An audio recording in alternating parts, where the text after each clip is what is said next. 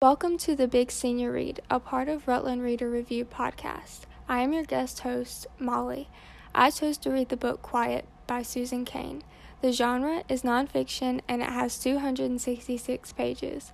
Quiet is about living in a world that never stops talking and how introverts have a voice even though it can seem like no one wants to listen. There are multiple studies that show unique features that introverts have and how they have advantages compared to extroverts. While introverts and extroverts are opposites, very few people are fully one or the other, yet they can both go hand in hand. You can't have one without the other. I personally was interested in the book from the beginning due to the psychology involved and how well the book explained the personality types.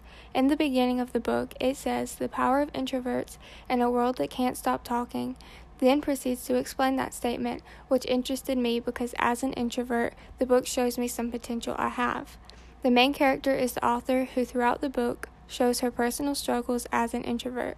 Other characters come and go, but just briefly describe who they are as a person and focus more on their knowledge and studies they have made.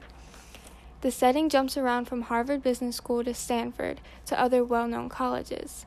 Sometimes the setting may be a couple at home and talks about introverts versus extroverts in a household and how to handle certain situations, as well as understand the other's perspective.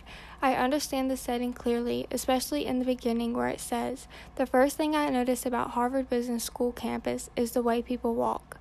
No one ambles, strolls, or lingers," on page 43.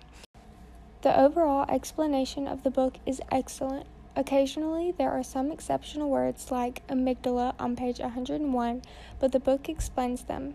Amygdala is a neuron inside of the brain that connects to emotion.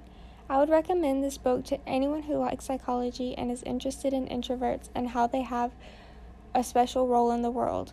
This book is good for all ages as long as your Lexile is above 1,170. Thanks for listening to the Rutland Reader Review.